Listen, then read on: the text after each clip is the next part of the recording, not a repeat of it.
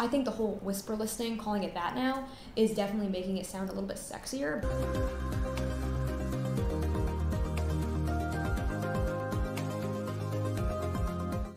Okay, so we are back with another article of the day today.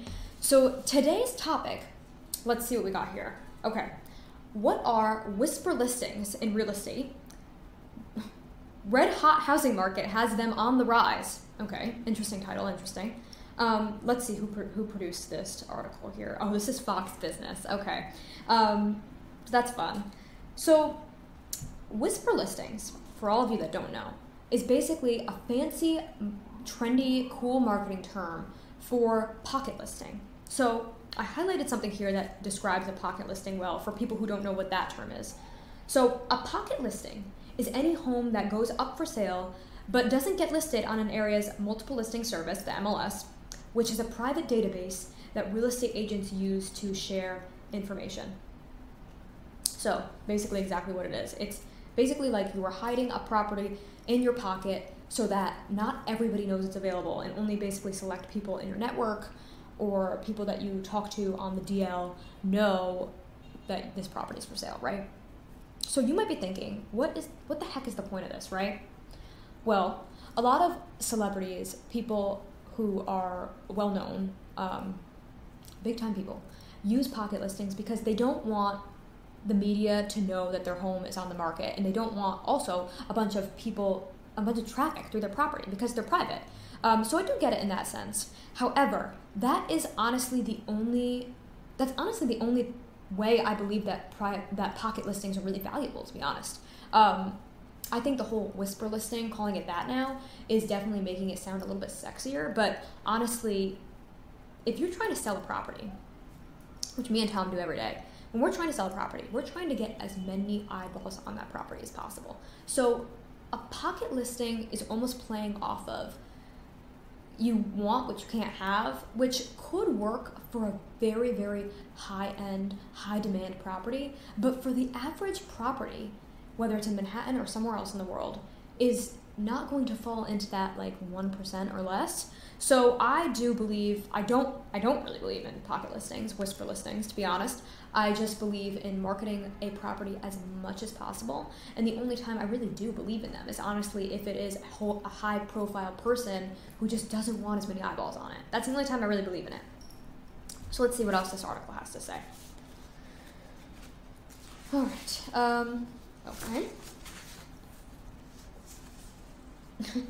Okay, so this article says, sometimes pocket listings happen because a home gets snatched up so fast that a broker doesn't have time to put it on the MLS. Interesting. Now remember, the MLS is the real estate database that we real estate agents use internally to share properties with each other and to syndicate them and push them out to all the websites where you look for properties like Zillow, Trulia.com, StreetEasy here in Manhattan.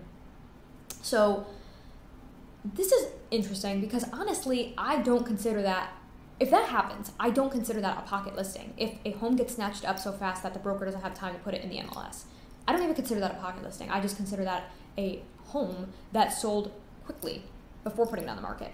I consider a pocket listing with me having a conversation with the seller being like, okay, we're going to market your property, and the seller stopping me and being like, no, I would rather keep this private. Can you do a pocket listing instead? Which Tom and I have had those conversations with sellers. And we explain our reasoning of why we don't love pocket listings and why we don't think it's in your best interest. But that is what I consider a pocket listing. When I am having that conversation with the actual client being like, we're not going to publicly release your property. We're going to only market it to a select network of people. That's a pocket listing. So honestly, I don't really agree with that, to be honest. But each their own. Okay, and then, all right, another part of the article says, other times, a prospective seller may opt not to list their home publicly just for the sake of privacy. That's a private listing. And like I said, the only time I really believe in it. But it could also prevent them from getting the best price for their home due to a lack of exposure. Yeah, I completely agree with that. If you're not testing the market and seeing how the market reacts to your marketing and your price, then how are you going to really know if you're getting the best price? I guess it can work out with this kind of scenario, is if you kind of don't really want to sell your home, but a broker takes it on as a pocket listing, markets it around internally to their network, and then gets an offer that is actually higher than the seller actually expected to potentially sell the property for. I guess that could be a scenario where it works in, their favor. But yeah, I agree. You're probably not going to get the best price for your home, honestly, because you're not marketing it.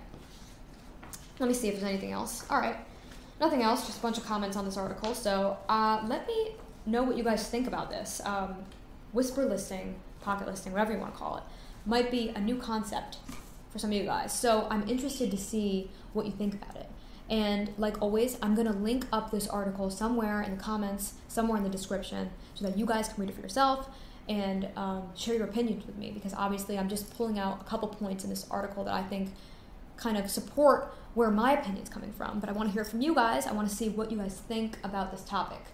So on to the next. I will see you in the next article of the day.